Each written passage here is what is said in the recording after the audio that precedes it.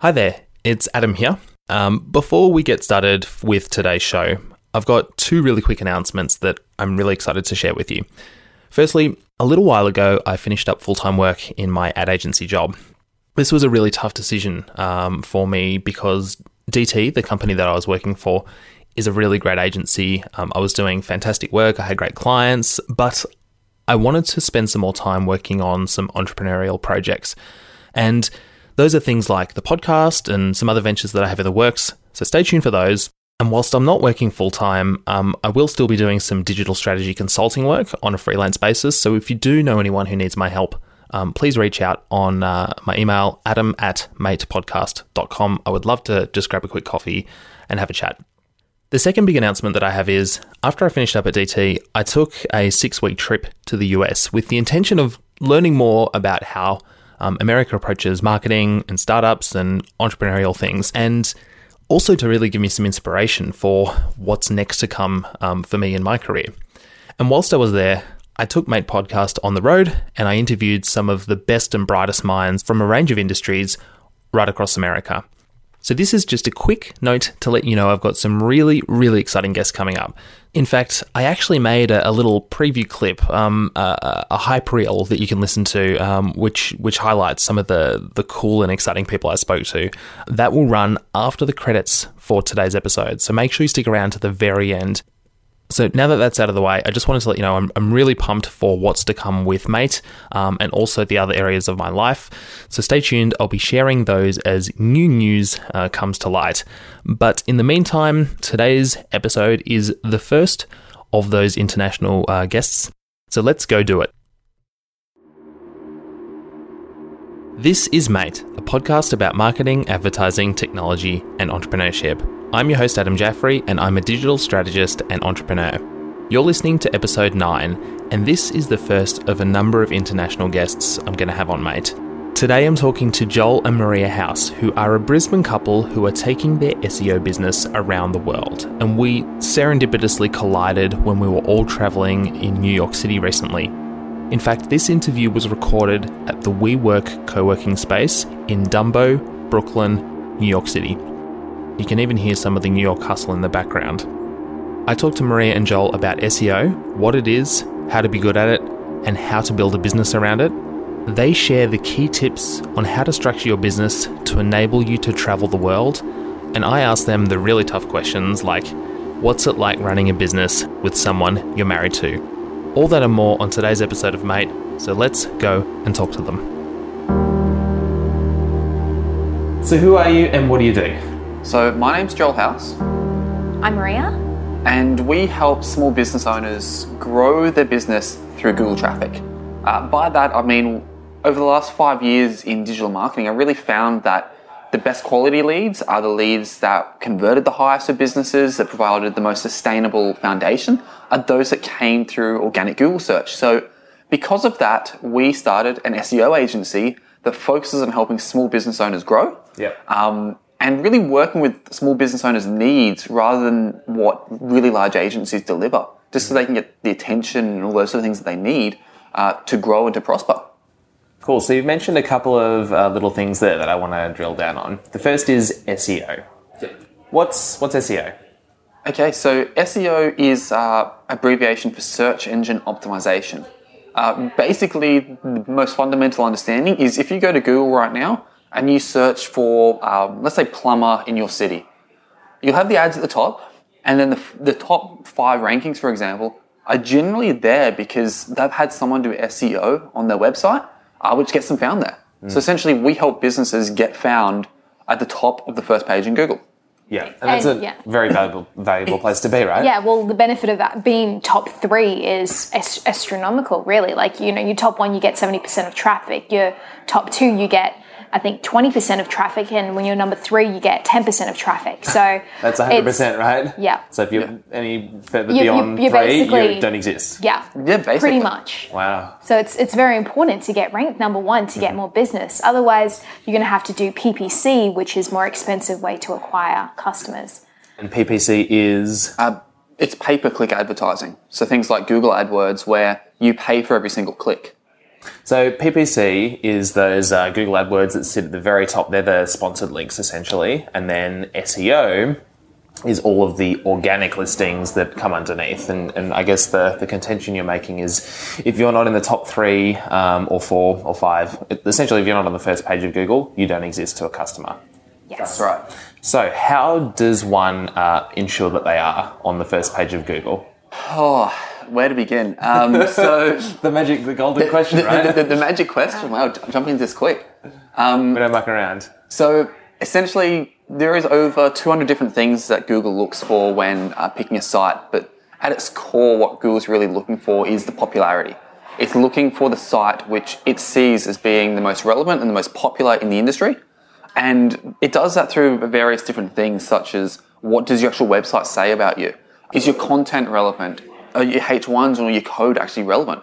How many people are actually friends with this site? And it goes, well, okay, how many links are coming to the site? Linking is one of the most important aspects of SEO. Social media, citations, reviews, on-page SEO, off-page SEO, guest posting. Like I think that's really the fundamental of SEO and how you get ranked on page 1.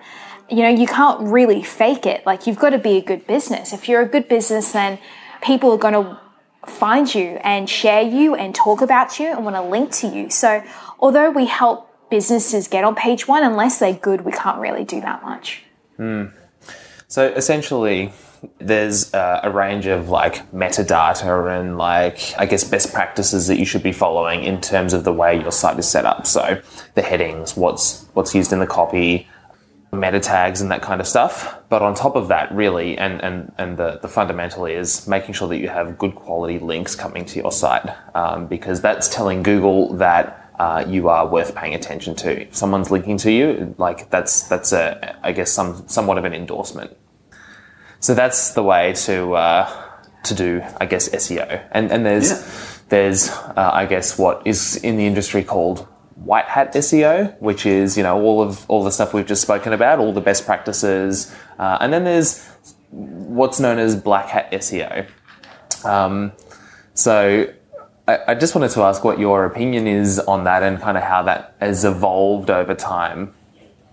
So I guess the very first thing, and this is where SEO, white hat and black hat's it's a very blurred line, because Google Webmaster Policies basically state that if you try and influence the rankings, you are breaking their policies. So SEO in its fundamental form is technically breaking its policies. But with that said... But also they want you to follow these best practices so that they can index your site better and provide a better experience to their customers by showing people the things that they're looking for. So if you're looking for plumbers in New York City, you want to see plumbers that are in New York City, not in San Francisco or Melbourne, right? Yep. So, or maybe not even plumbers, you know? Yeah. So, like, they want you to do some stuff, but they don't want you to rot the system, I suppose, right? Yeah. And I guess where Black Hat came from was people were looking and going, well, we can rot the system, we can put spam sites up, we can sell male enhancement pills to people looking for plumbers. Like, that's the sort of stuff that Google wants to get rid of with Black Hat. And that's people who hack websites and put links in there. So rather than getting a link naturally, they actually hack someone's site and put a link in there. Or they'll put massive software out and they'll blast millions and millions of links just to try and rot the system. So I guess really my take on white hat versus black hat is where it comes from. And what The its intent behind is. it. Yeah. And the good kind of just general overall business rule that I like to live by, which is don't be a dick. It's a good like policy to live by and to work by. Don't be a dick and you'll probably be okay. Yeah, that's basically it. Just back to loop around back to the very start, we were talking about, when you introduced what you guys do, you spoke about big agencies versus small agencies. So firstly, what are you guys? Like, what's your name? What do you do? And how do you compare to big agencies? And I guess, like, what's your point of difference that you're trying to make in the market? So our business trades under Joel House SEO. And the reason we decided to go with that name versus a sort of standard company name is our point of difference is you're dealing directly with the expert. You're not dealing with a sales manager, an account manager, or someone who's just getting paid to show up for work and to do work, you know. We live and breathe this, and that's really our point of difference.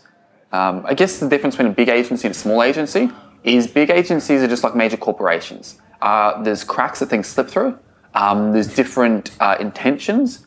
They need to run really large overheads to actually support things. So if you get billed $150 or $200 an hour, the person doing the work's only getting $30, $40, $50 of that. The rest of it's going to overheads, to middle management, to offices. And all of that actually cuts down on the amount of work and the amount of value you get for your money. Where with us being a lot smaller, a lot more nimble, we've created a system where we can scale quite rapidly, but without the overheads. And that just enables us to give business owners not cheaper SEO, but far more effective work and a far better ROI, because at the end of the day, business is all about making return on your money. Yeah. And look, businesses like to work with people, right? Like, we hate faceless companies, we hate big brands that don't care about us. And I've worked in big agencies, and things do slip through the cracks. And there's a whole, I guess, plethora of process, I think, that quite often complicates things. So I think there are advantages to running a business the way you do. And it also allows you to be flexible and mobile and things like that. Yeah. So that's kind of the next topic I wanted to ask you about. We're currently in Brooklyn, New York. So Mate Podcast has gone on the road to find the best and brightest business people from around the world. And I managed to find more Australians.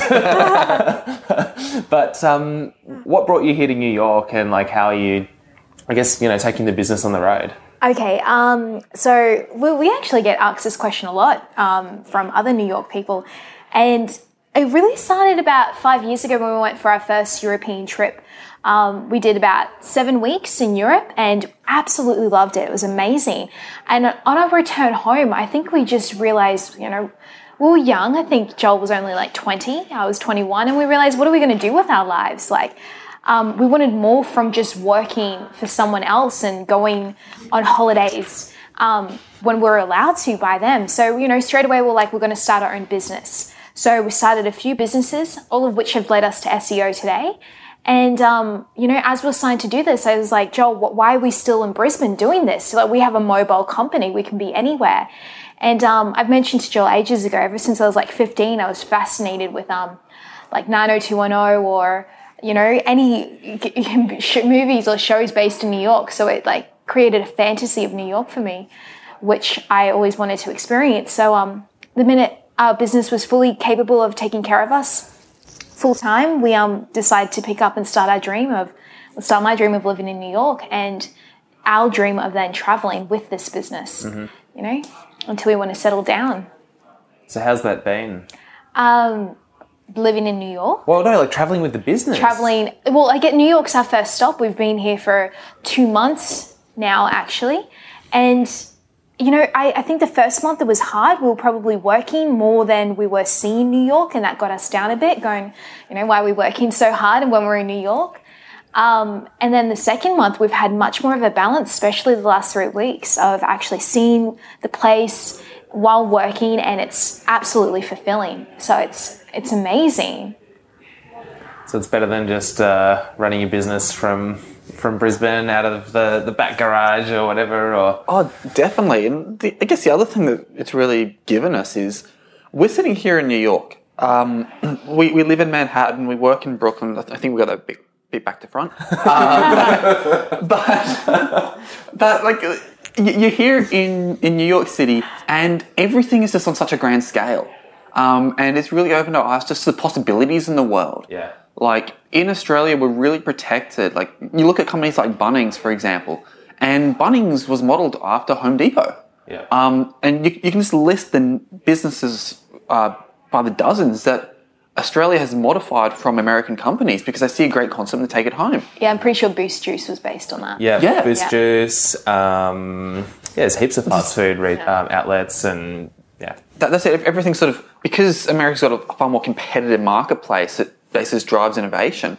What we've sort of seen is just there's a lot more possibility in the world. There's a lot of different ways to do things. There's a lot more ways where, look, in some areas, Australian marketing is far ahead. In some areas, it's far behind. But I guess living in New York's just opened our eyes. Yeah.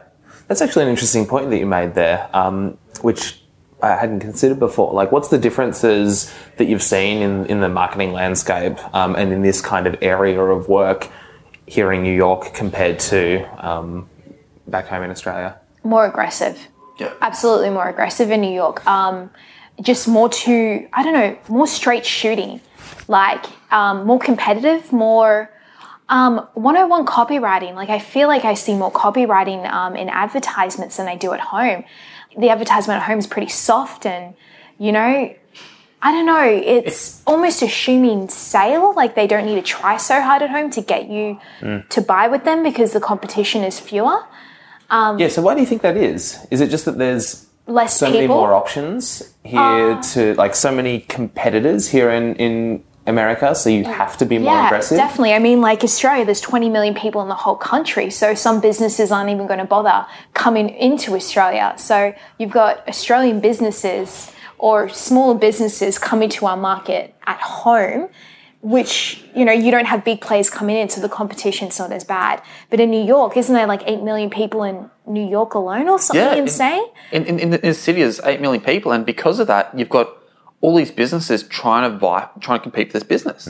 So people are direct. You'll go on the subway, and there is businesses directly calling out their competition. Yeah. And they're going straight for the throat. They're going for the kill, man. Like, and obviously there's different legal ramifications, but even if it's not, they're on the thing going, buy our mattresses, period. They're the best. Yeah. Whereas at home, it'd be talking about the benefits and all those sort of things. And Yeah, we're pretty good. Yeah, we're pretty good. See this beautiful lady lying on this bed. You should buy it. We're here to come and buy a mattress now. Here's a coupon. Boom, straight to the point. Yeah. Coupons are massive here too. So coupons on loyalty cards. Every time I go to a drugstore or a 7-Eleven, but like a drugstore or a grocery store or whatever, they've all got their own loyalty programs. See, I think that comes to with what Joel was saying, that America's a little more ahead with marketing. Like, I think that's just a marketing technique with loyalty and coupons that every business here is utilizing, where back home, you get some businesses are doing loyalty card and coupons, not many, because they don't need to be as savvy with their marketing. It's interesting. I guess that also drives to the next point, where every coupon is unique to that advertising space. So they're doing a lot more data tracking here. Yeah. Where you're on the subway and the coupon that they're advertising in the train is different to the coupon they're advertising on the billboards outside the station. So everything is tracked, where I think a lot of Australian businesses are a bit laissez-faire, where they don't really know where their money is going and what it's returning. Where, because it's so cutthroat here, everyone is tracking things to the point. We had a conversation a few days ago about this. Yeah. But yeah, I guess the data-driven and analytical side here is I think huge. that's something we can take home with us or improve as marketers by being here. Is just tracking is important. Yeah. Are you getting your return on investment with this particular marketing? So I think we can be better marketers to our Australian customers by being here. Tangible business benefits for being a worldly traveling company beyond just we want to see the world and work at the same time. Oh, definitely. So that's cool. So what's it like living in another country but working with Australian clients? Has that been a challenge? There has been some challenges. I can immediately think like the time zone difference would be hard, right? Yeah, look, the time zones aren't so much about, oh, you've got to stay up to 2 a.m. to do the work. It's more about the speed and the momentum. Whereas at home, let's say I get a new lead through the website.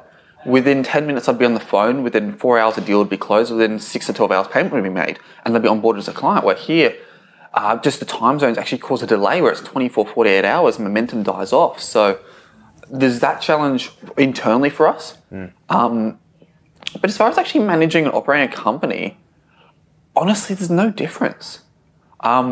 We still talk to our accountant via email. We still email our clients with reports. Work's still delivered via the internet. So yeah, you still had phone meetings. I've still got phone meetings with people. I'll still pick up the phone. I'll still call clients. I'll still call suppliers, whatever it takes. Yeah. So I guess it's just like we all know the world's connected by technology, but it's not until you run a business overseas you go, yeah, there's no difference between being on a laptop in an office in Brisbane or being a laptop in an office in New York. I think we found when we were in Australia there was only one client we ever met in person. Yeah. Right. You know, so it was like, well, what difference does it make that we're speaking to them over the phone in Brisbane versus we're speaking to them over the phone in New York? Yeah. And I think that's why most of them were pretty comfortable when we said, hey, we're going to New York for a bit. A lot didn't flinch an eyelid, pretty much. Yeah, basically no one flinched an eyelid. They didn't mind. You know, and I which kind of shocked me. Like, it kind of just shows that even, you know, people, it's just becoming more globalized. Oh, I guess like more accepting that a business doesn't have to be in the same region. So you guys are married and you run a business together and work together. How's that been? I think, so we get this question a lot, actually. And well, let's just polish it off once and for all. And next time someone asks, you can just say, hey, we answered this on this podcast. Go listen to it. Yeah, honestly, yeah, we totally will.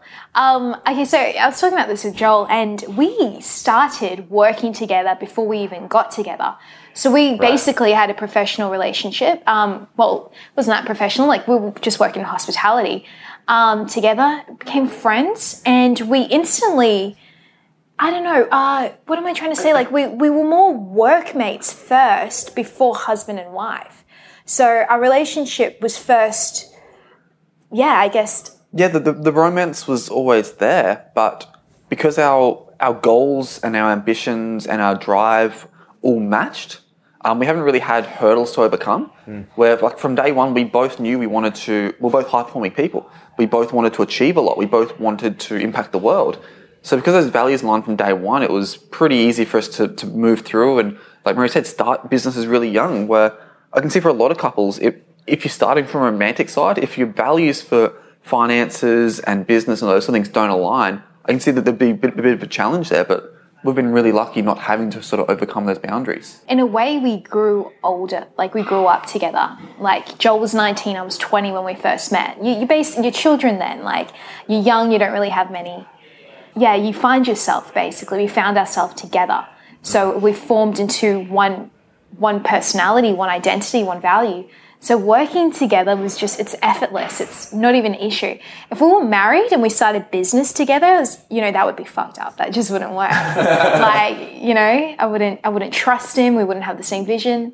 So, but it's worked for us. Yeah. Yeah. Yeah, good. And now we're like the only people we trust to work with in a way. Yeah, well, that might be a challenge going into the future, right? Because ultimately you want to grow the business and you do want to still keep it that kind of human touch feel that we spoke about earlier, but you will want to bring new people on board, hopefully, as you grow. So selecting the right people is going to be a very unique challenge, I think, for you guys that other businesses may not. I mean, finding the right people is always hard for businesses, but the way you guys work, it's such a tight-knit thing. Bringing new people into that might be hard. I don't know. Yeah. It's not really a question, it's just an observation. I agree. So good luck with that. I wanted to ask... that awkward laugh.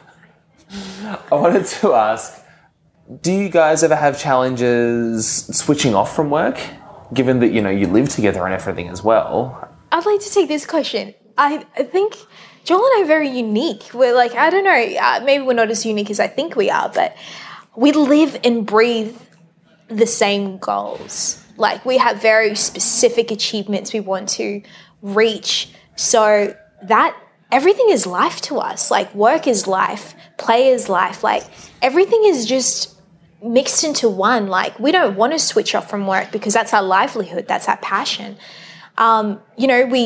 We have, like, we know when it's enough. Like, we might be really exhausted from a hard work week and we'll instantly know together that, no, we don't want to talk about work today. Today we're just going to clear our minds, have fun.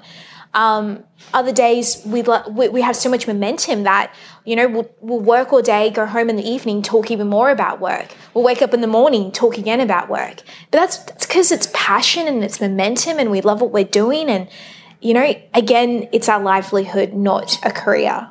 Yeah. So it's... And we're doing what we love. Quite literally. And everything we've created in our life is because we love it. So it's not work and not work, it's life. Yeah. So we can switch off when we, internally when you're like, nah, just can't talk about it right now. We both feel that basically at the same time, or we respect each other. If someone's like, yeah, sorry, babe, I'm just too tired, can't talk about it tonight. We stop. So it's easy to switch off when we know we have to. or when we want to, basically. I think a lot of entrepreneurs are like that though.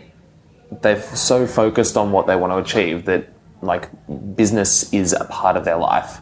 There's this kind of old adage of you quit working 60 hours a week to become an entrepreneur and end up working 80 hours a week. It's like, I don't want to work for the man anymore because I'm working too hard, and you end up working harder for yourself. But you enjoy it. But you enjoy it more because it's like for you, right? So, yeah. Do you guys have any advice for other Australians that are looking to travel and work, or maybe not even just Australians, but other people that are looking to travel and work and do something similar to what you've done? Yeah, definitely. I guess the first step that we really went through, and definitely recommend for anyone who's looking to travel and build a business. Like, before I just want to quickly make a key differentiation. In the past, I've done freelance work, just individual projects, all those sort of things. And the issue with that, with travel, is the money's haphazard. You'll get projects and you'll have lots of money come in one month, and the next month you might be delayed on invoices or just work's dried up. Whereas we've structured the business so that every single month we get paid, and that has provided us a base to travel with. So I guess the first thing I'd recommend for people is to know their goals, know how much money they want, know how long they want to travel for, know where they want to travel. Living in Asia is a couple of grand a month. Living in New York's a hell of a lot more. So, like, knowing your goals and then really reverse engineering it.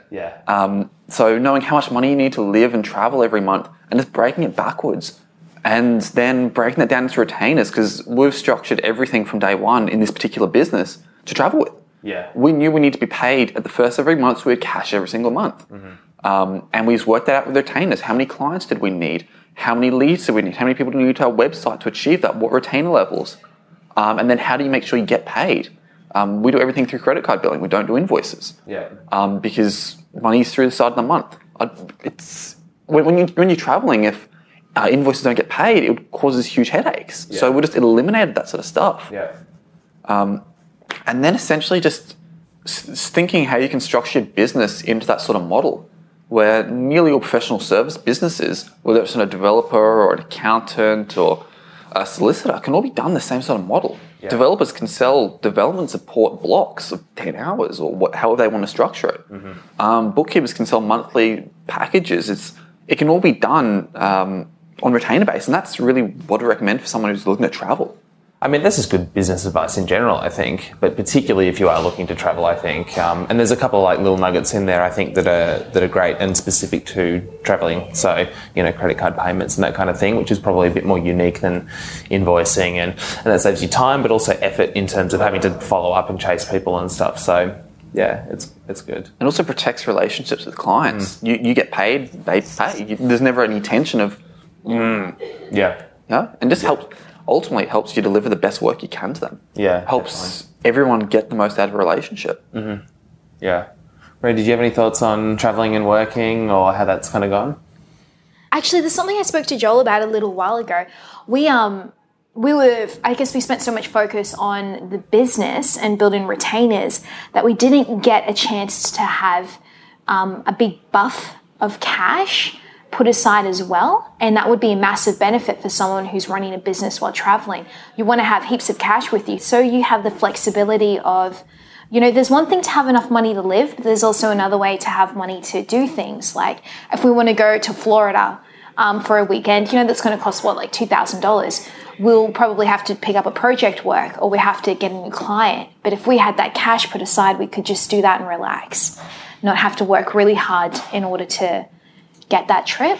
So I think it's a good idea to have cash with you as well as having a retainer work. Yeah, cool. I guess on that note of traveling with business, something we again discussed earlier was the benefit of building a business and traveling rather than doing freelance, rather than traveling or savings, is we can travel open-endedly without guilt. Where, like, I know a lot of people have gone traveling in their early 20s and they've traveled for 4 or 5 years, and they're coming home at 26, 27, and they've got no career, no education, no money, no anything. Where if you actually build a business to travel with, you're coming home at the end of your travel, however long you want to be, whether it's 6 months or 6 years. And you've already got your career, your future, everything set up and just moving. So it's a very open-ended sort of thing. that just allows you to live in the here and now and enjoy it, knowing the future's also taken care of. But not everyone can do that, right? Yeah. So not everyone wants to be a business owner. No. And I guess like it depends I think it really comes down to what you're trying to achieve as well. Yeah. Because if you are traveling for a year and you just want to go find yourself, then maybe working while you travel is not the best way to do that because, you guys are... No, you're right. We found ourselves in our first trip, which was a savings-based trip. Yeah. Whereas if someone's looking to find themselves... Yeah, but I guess we're not giving advice to those people. No. I guess we're talking to people who are looking to travel or who are doing because freelance. we have a lot of friends at home who want to travel and work as well. Yeah. Like I think that's starting to be the new way to travel. Because I think a lot of people are going, well, I either have to work in a job for a good 3 to 4 years to save up as much cash and live a stint as I can And at leave. home. And live at home. Like, that's a lot of sacrifice versus, all right, just making a business on the side. Yeah. And traveling with it from there. Yeah. And then I guess you're right, that's really the people who we're giving this advice to, is people who want to, and I guess also who don't want to feel like they're traveling with any sort of regrets, going, oh, maybe I should have bought a house when I was 23 instead of traveling. Mm-hmm. I mean, just to go back to what I was saying before, it really comes down to what are you trying to achieve? Like, what are your goals? Yeah. If you want to just go and have fun, then maybe just go on a holiday. Yeah. Because working while you're traveling does take time and you don't get to be a full tourist for that reason, right? Yeah, totally. If you want to buy a bunch of properties and whatever, then get into the property market as early as you can and start buying, and then maybe don't travel until you get to like 40. Yeah. Right? And do your 20s and 30s hard so that you can relax later on in life. That's it, Or yeah. just, If you want to do what you're doing, then do what you're doing. It's I guess sort of... We're actually combining both, in all honesty. Yeah, because we want to achieve the property side, which is why we're doing it this way. Just like I said, find what works for you. Yeah. Don't listen to our advice and think our advice is principle. Don't listen to people who say just keep a job. Don't listen to people who say just travel with savings. Like, find what's right for you at your core. And then if you're business minded, if you're technology minded, like technology can help you achieve whatever you want to achieve. And that's really what we've found through this is 10 years ago, what we're doing right now would not have been possible without technology. Yeah. Period. It's a different world, right? It's people say it's a different world, but it is so different to what you even conceive. Like, I guess with you're here in New York with us, recording a podcast right now. Yep. Podcasts didn't exist probably 10 years ago. Yeah. And we wouldn't have been able to do it like this. Yeah, definitely. Yeah, very unique. I wanted to just ask about the business at the kind of core level a little bit. We were talking the other day about what you guys do, and you started off kind of doing a plethora of different services, and you sort of started to hone it in. And I just wanted to explore that a little bit. What were you doing in the beginning, and then where did you get to? Why did you decide on SEO? And I think, if we go way into the beginning, do you think I should go? Yeah, we'll go way into the beginning. We actually, as soon as we came back from our Europe trip in 2011, we actually brought a course called eBay Magic. I'm not sure if you've heard of that, but it teaches you how to sell on eBay. Now, this thing was really hot at that time. It was actually really popular, and we did really well on eBay. We actually did so well that we had enough confidence to quit our jobs and actually start our own importing business, where we were importing from China different products such as juicers, blenders, scales, body fat calipers, measuring tapes.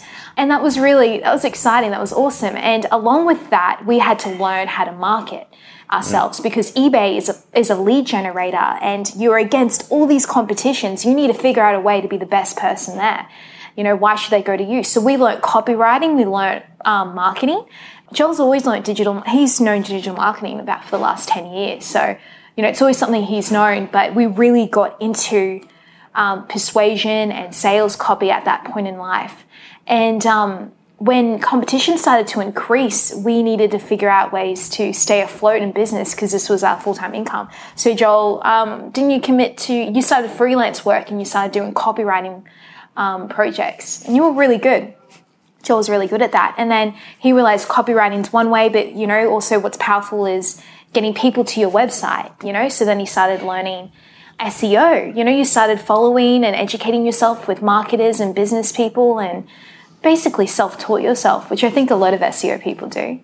Yeah. Self-taught. Well, there's no like university degree on search engine optimization. No, I guess not. I think it's actually been released in the States, though. Oh, really? I read about that recently. Well, it is like a bit of a science these days. It's like an $80 billion industry. Yeah. It's huge. Yeah. But I guess to take it a step further from where Maria was going, as we sort of went through and grew our service base to copywriting, into Google AdWords, and to email marketing, into Facebook marketing, sales funnels, and video sales letter scripts, and all the stuff. Like we're providing everything. It got to the stage where someone would pay us a lump sum of money and would basically create a business for them. Yeah, that hurt sometimes. We'll sit back and would drive traffic and would write sales copy and squeeze pages and emails and everything. They would make all the money. They put $1 in, they get $5 out at the end. Fantastic and brilliant stuff. But what we found with that is it's really hard to scale if you do everything. Because we need to put a lot of attention into one thing. And I guess from a business point of view, for us to charge what we needed to charge to essentially get our value, business owners had to put up a very large chunk of cash, which a lot of people, although we had the proven results, a lot of people were skeptical of. So in order for us to scale, we had to niche. And initially we niched just into traffic generation.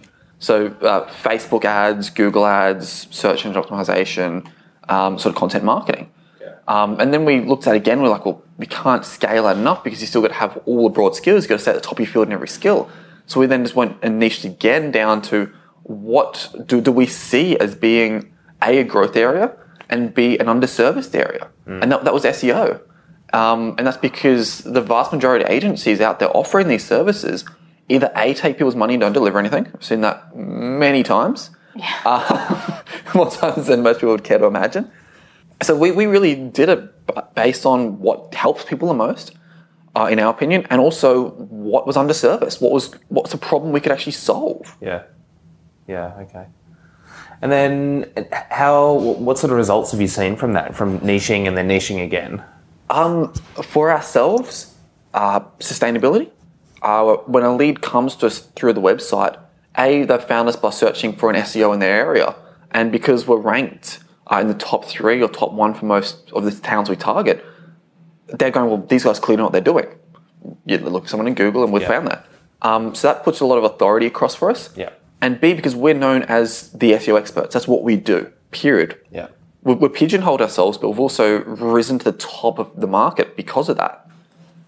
So from a positioning point of view, it's been really good. Ferrari makes sports cars. They don't make four-wheel drives. You go them for a sports car, same thing with us.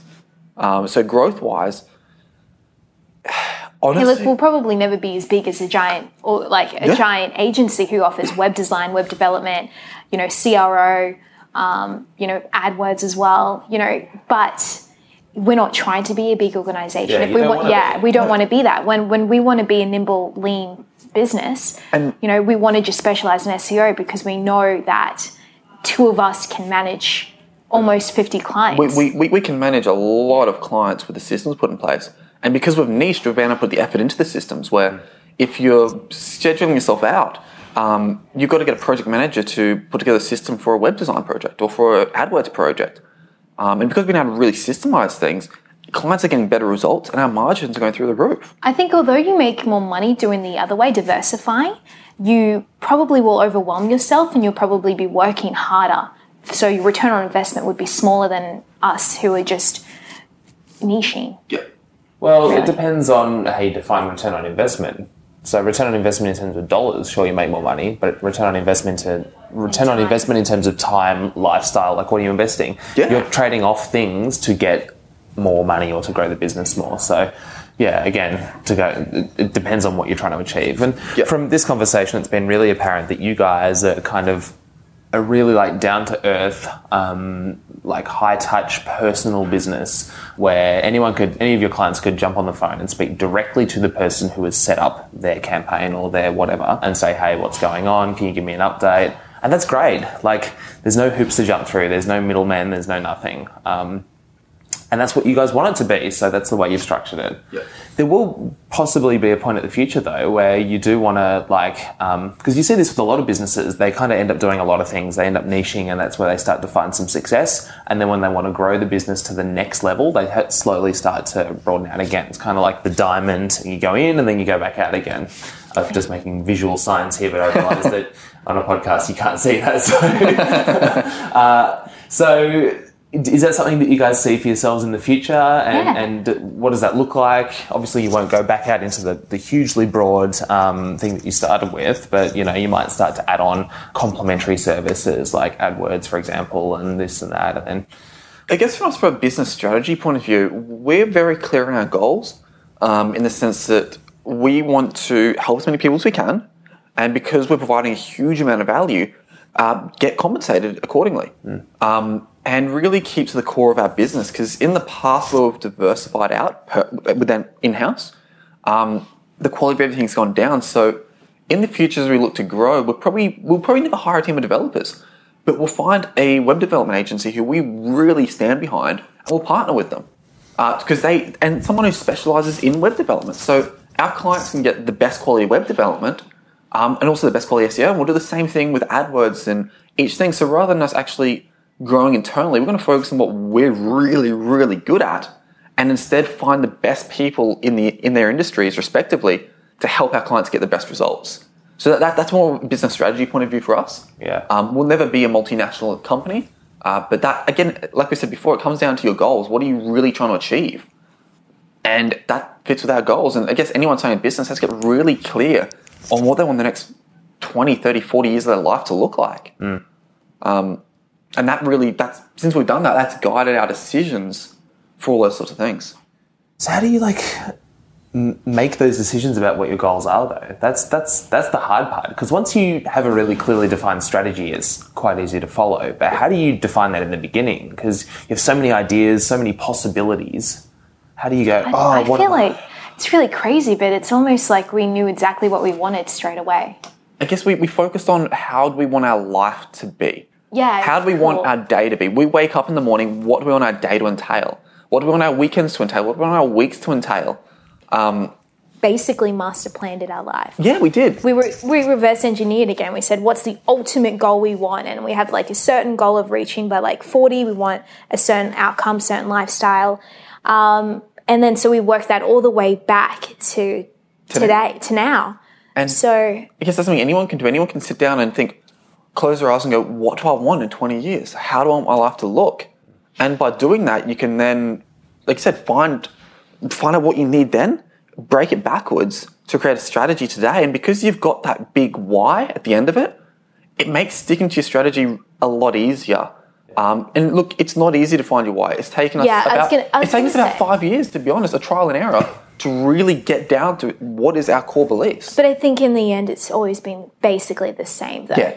I know. I feel like we have. I know. I'm really spiritual in the fact that I feel like everyone's put on this earth for a certain reason, and Joel and I instantly realized what our reason was really young. But I think some people's reasons, they don't need to know why they're put on this earth. Some people are meant to be alive just to live and just to be contributing to someone's day or to someone's. To have a family, to be a great friend, to... Yeah, so not everyone needs huge goals. Well, some people don't want to have a career, right? No, good they just for them. want to go to work 9 to 5, make their money and be the best mum ever. Or have fun, just party, drink, live for the moment, YOLO. Sure. I respect that sort of life, those goals. I think everyone's just got... Our one's just a very, Yeah, but it gets, from what you're saying, there's too much pressure on a society and achieving society that everyone has to be, right, we're going to go and make $1 million a year. That's not the life for everyone. It's everyone's purpose. Yeah, well, because there's sacrifices you need to make $1 million a year. There's huge sacrifice you need to make. We've made a lot of sacrifices, and so far with trying to achieve our goals, So I think it takes certain people. And no one should ever feel bad. It's about finding what they want. Yeah. What is important to them. So tell me, what have you had to sacrifice to make this dream a reality?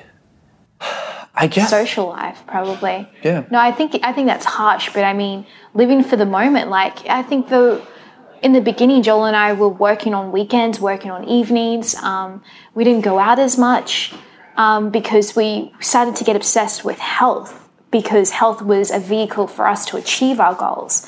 So pretty early on, we stopped drinking alcohol. We even followed more of a plant-based diet. And for all those reasons, you become less social just in order to achieve your future goals. So you sacrifice a little bit living in the moment so you can have a better future. Yeah, and I guess all of it is possible because you got that why. Yeah, so that's a sacrifice we're happy to make, because the future is going to be worth it in the end for us. But that's the sacrifice, is not living for the moment. I mean, I called it a sacrifice, but and some people would think it's a sacrifice. But if you are really clear on your why, then it's not so much of a sacrifice as it is a logical choice. It's a decision. You're right. For us, it's not a sacrifice, but I feel the need to say it is to other people because for them it is. Yeah. Going, wow, that's huge. Mm-hmm. What's really exciting you guys right now? Honestly, the possibilities in the world. It's going to sound corny, but the world is so full of possibilities, and as you start traveling, you start seeing it. Whether it's, and I guess for me, I'm very tech focused. It's what is happening in the world of technology, what's meaning for marketing, what it's meaning for businesses, and it's just things like connectivity. It's the opening of marketplaces. It is the speed of delivery. It's so many things in that angle that's really exciting me. And just looking forward, what's the next 10, 15, 20 years holding for us? If you look where we were 10 years ago to today, you can't predict 20 years out. No. I feel like for me, what I'm really excited about is while traveling, it's made me realize what I really, really want. Like what I want to go home to. So I'm actually, now that I'm getting really clear, like when I go home, I want to start my own green smoothie bars. I want to, have markets in the stalls. I want to just start doing my own food delivery service, healthy food deliveries. And that is what I'm excited about. And I couldn't have understood or realized what I wanted until I left the comfort of home to travel. So like you get more excited about life when you go out of your comfort zone, and traveling is probably the funnest and best way to do that. Yeah. I've spoken on this podcast before about getting outside your comfort zone, and that is where all the magic happens. Like if there is no fear, you are not pushing yourself hard enough, and you're not learning. Like and look, a lot of people are uncomfortable with that.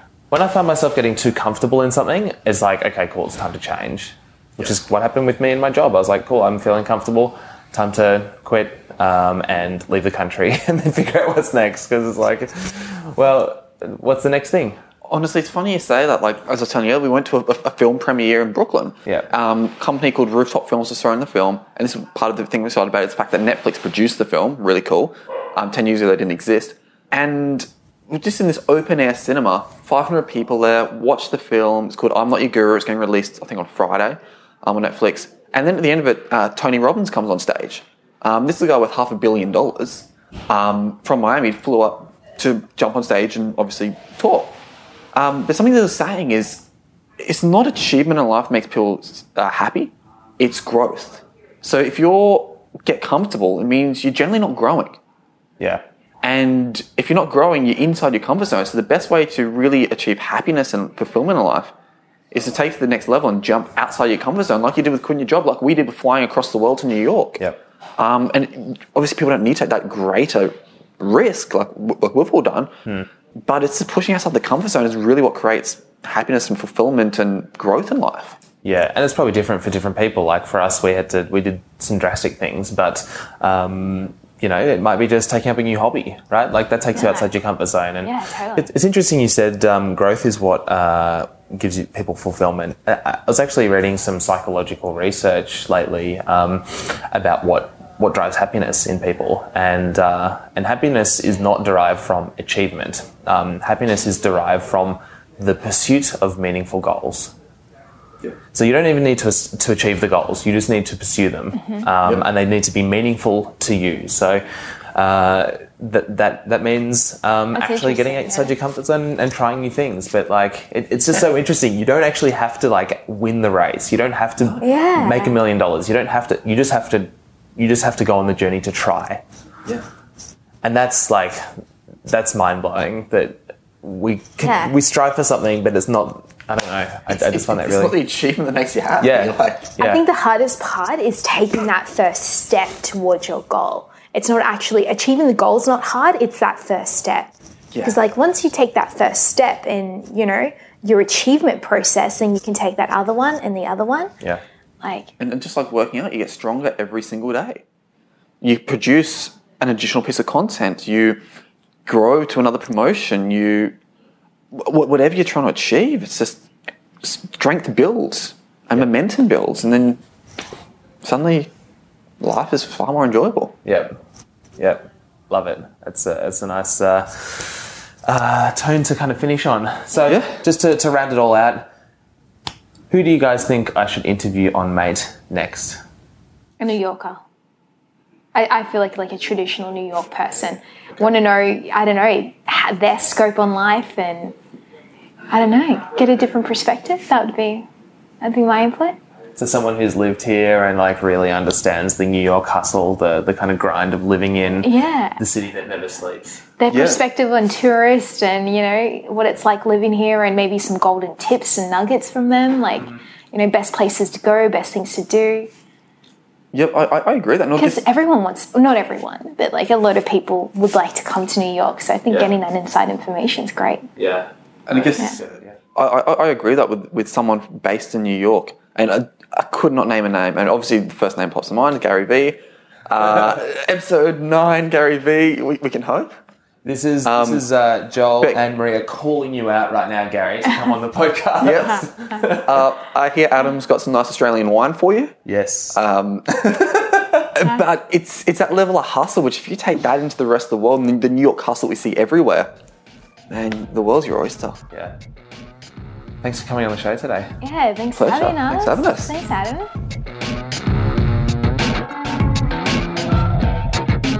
Thanks for listening to Mate. Now, don't go anywhere. Don't forget to stick around after the credits for a quick preview of some of the incredible upcoming guests. I'm really, really excited about the next few months of Mate, so don't miss it. But before we get to that, I have a few shout-outs. Firstly, Joel and Maria House, thank you so much for coming on the show. But more importantly, thank you for making me feel so welcome in New York City. Editing and mixing help for today was provided by Josh Armour. Thank you. Our amazing, colourful Mate podcast logo is by Courtney Carmen, and the music for Mate is by Nine Inch Nails, used under a Creative Commons license. Now, I have show notes for the episode, which can be found at matepodcast.com/9, that's the number 9, and if you'd like to keep tabs on any future Mate updates, you can follow me on Twitter at MatePodcast or on Facebook. And if you would like to give the show a virtual high five, please leave me a review on iTunes. Like these very wonderful people, Physio Brad and Mike Australia. You guys rock. This was Mate Podcast, and it was recorded in New York, USA, but as always, it was made with love in Melbourne, Australia. I'm your host, Adam Jaffrey, and this was a Jaffrey product. Bye for now.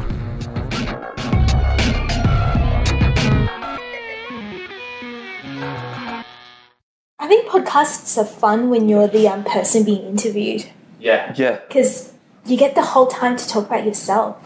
Like, who doesn't love that? Qantas flight QF93 to Los Angeles. Thank you. Thanks, Mr. Jaffrey. Good morning, ladies and gentlemen. Captain speaking. I invite you to sit back, relax, enjoy this flight. America, here we come, baby. Coming soon on Mate Podcast with Adam Jaffrey. I'm Bob Norp. I'm a consultant and a podcaster. My name's Sabrina Must, and I'm a writer. My name is Manish Sethi, founder of Pavlok. My name is Christopher Rashnat. I am a digital influencer. My name is Paul Raimondo. I am a digital marketer, entrepreneur, and love what I do. My name is Minter Dial. I'm a speaker, shit stirrer, and I try to help companies get digital. My name's Kevin Holish. I am an independent iOS developer based in Pittsburgh, Pennsylvania. My name is Rory Aronson, founder of FarmBot. I'm Bill Friedman, and I've spent my entire career in the casino business in Nevada. Welcome to the United States.